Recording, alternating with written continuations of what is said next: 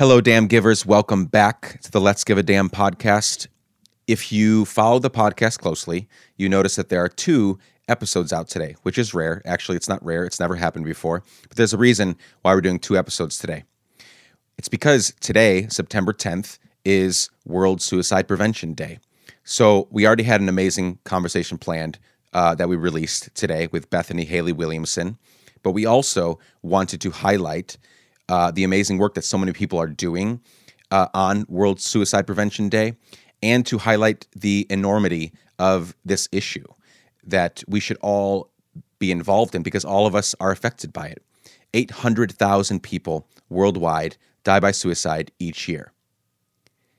That's one person every 40 seconds.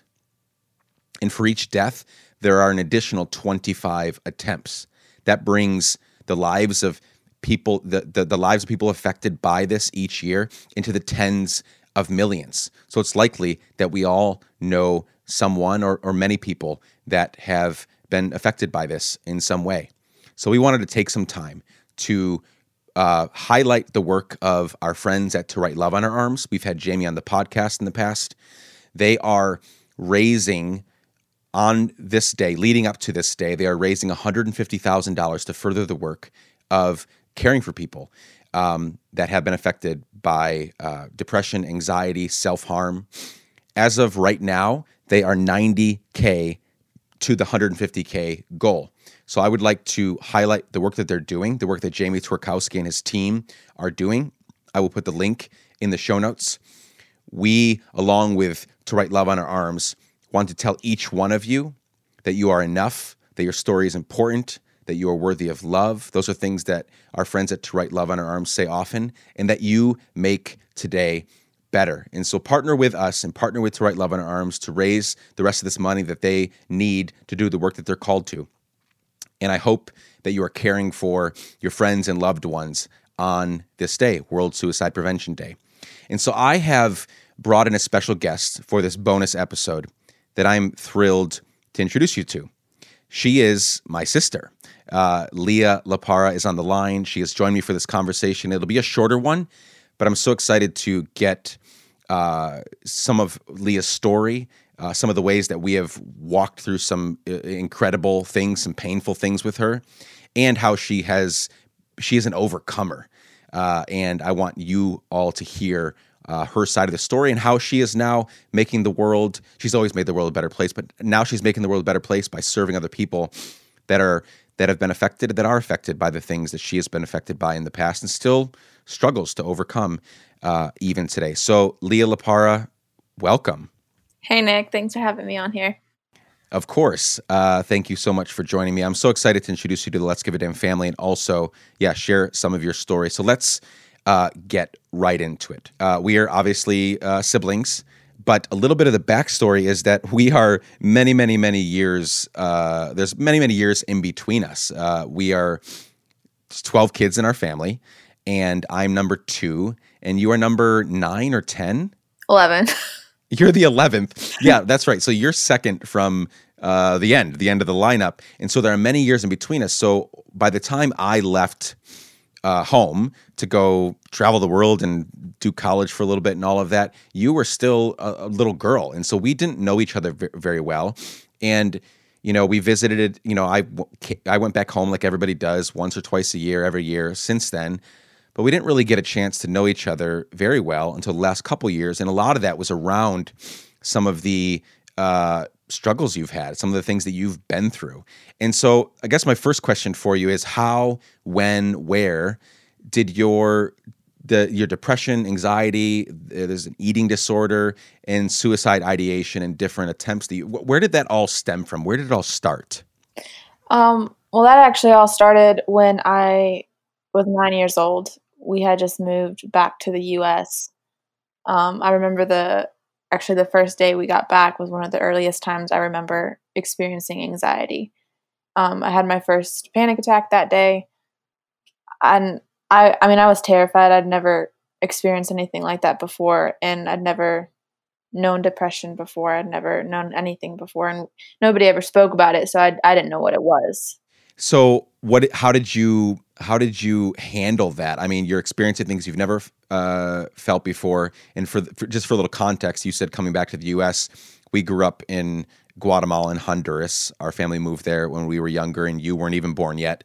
And so you all were coming back from Honduras.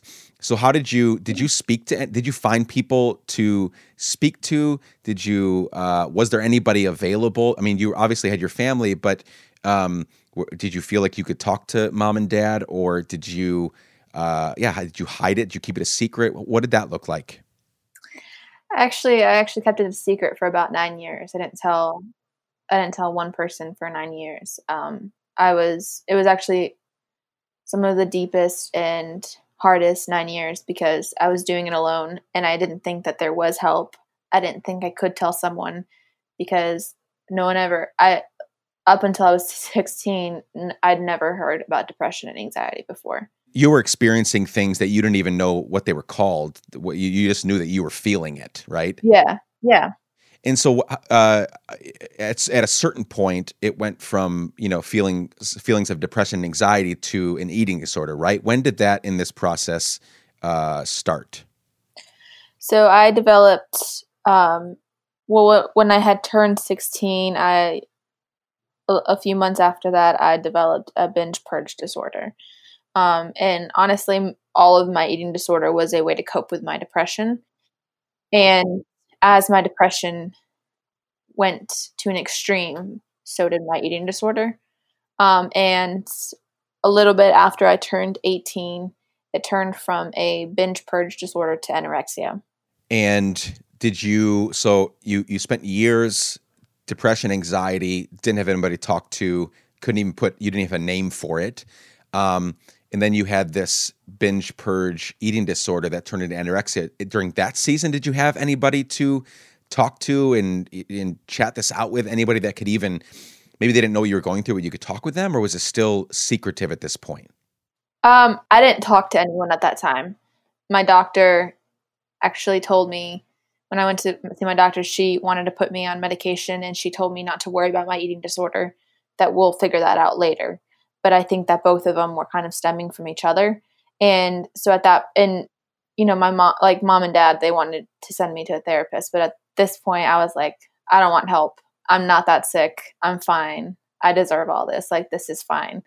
Like, it's not that bad. So I didn't want to get help. Yeah. What do you mean by, you just said you were telling yourself, I deserve all of this? What does that mean to you? I felt like, because I've always had issues with myself. I never really thought that I really had a purpose in life. I didn't have a purpose in this world. And so I didn't have many friends. I didn't have, I wasn't in school. I wasn't, I was homeschooled. So I didn't have interaction with people. And so I was easily able to close myself up.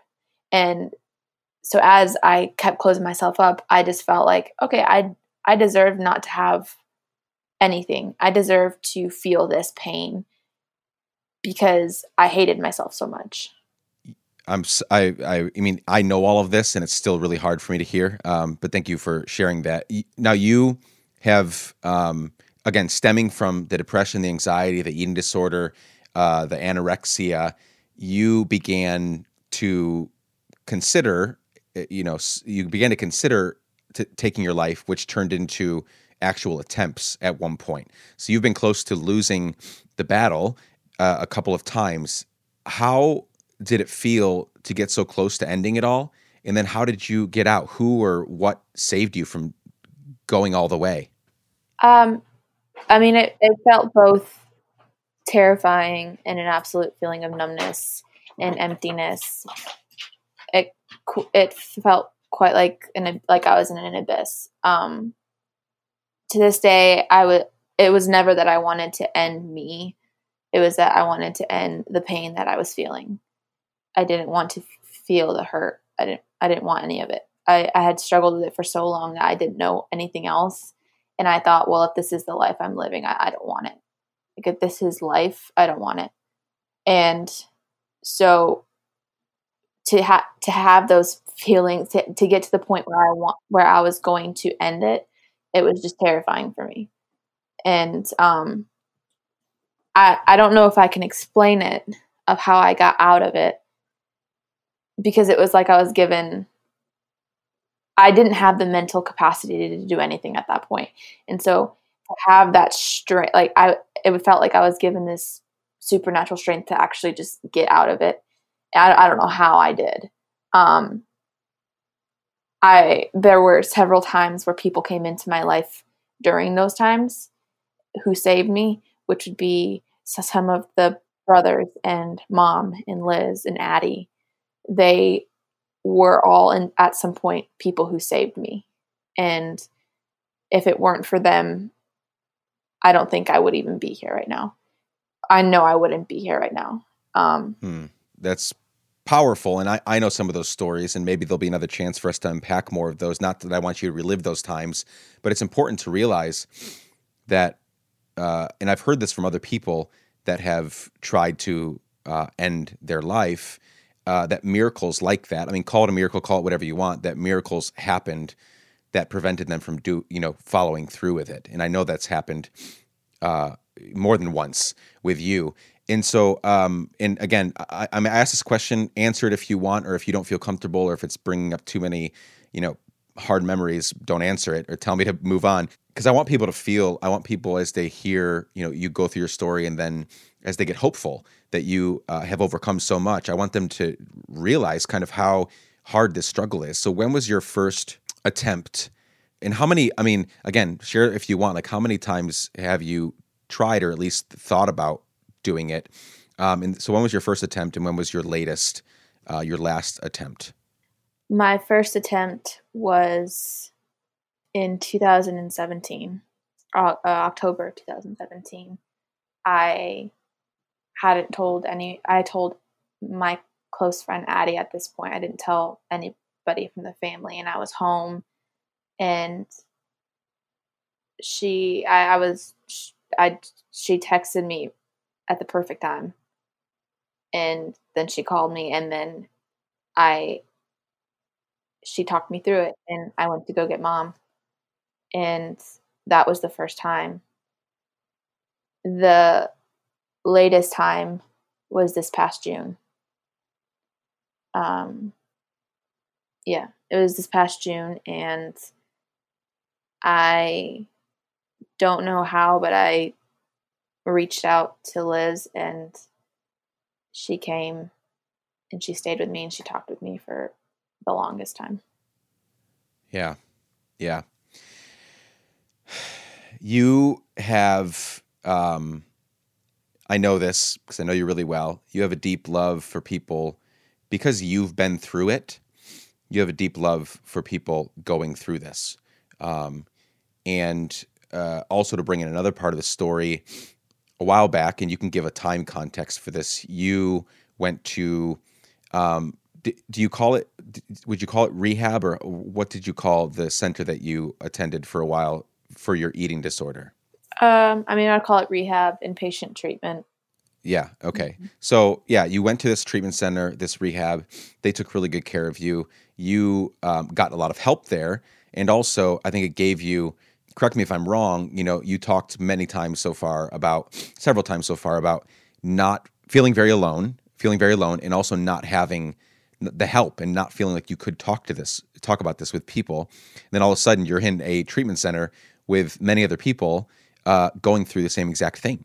And so I've seen a difference in you coming out of there, and it's not been perfect, and you're a warrior, and you've been fighting so hard. But I've seen your level of empathy and your love for people struggling with mental health and eating disorders, and people that have had suicide ideation, and people that have attempted. Your love has grown. And so I guess as we begin to wrap up our conversation, like, what are you dreaming of right now? How are you helping other people? What do you want to see happen as you get up each day? And, I know you work hard, and, you now have wonderful friends and community, and our family is really close. How are you kind of envisioning a future where Leah is, overcoming and fighting and struggling, but also helping other people that are doing the same? Well, right now, in this current moment, I'm doing what I can in spreading awareness and spreading my story, while also continuing to heal and having that healthy balance. Um, and what I'm dreaming of is writing my book in hopes to raise awareness, and also possibly slowly being able to speak at events or speak and tell my story and doing more and getting the word out on this important subject. Yeah, I mean, so many. We know this about every issue that people struggle with, right? Not just this one that we're highlighting on WSPD 2019, but every issue. There are so many people struggling with X, Y, and Z issue, and we all do a hell of a job to cover it up. We all do so much to not, let what we're feeling and going through like show.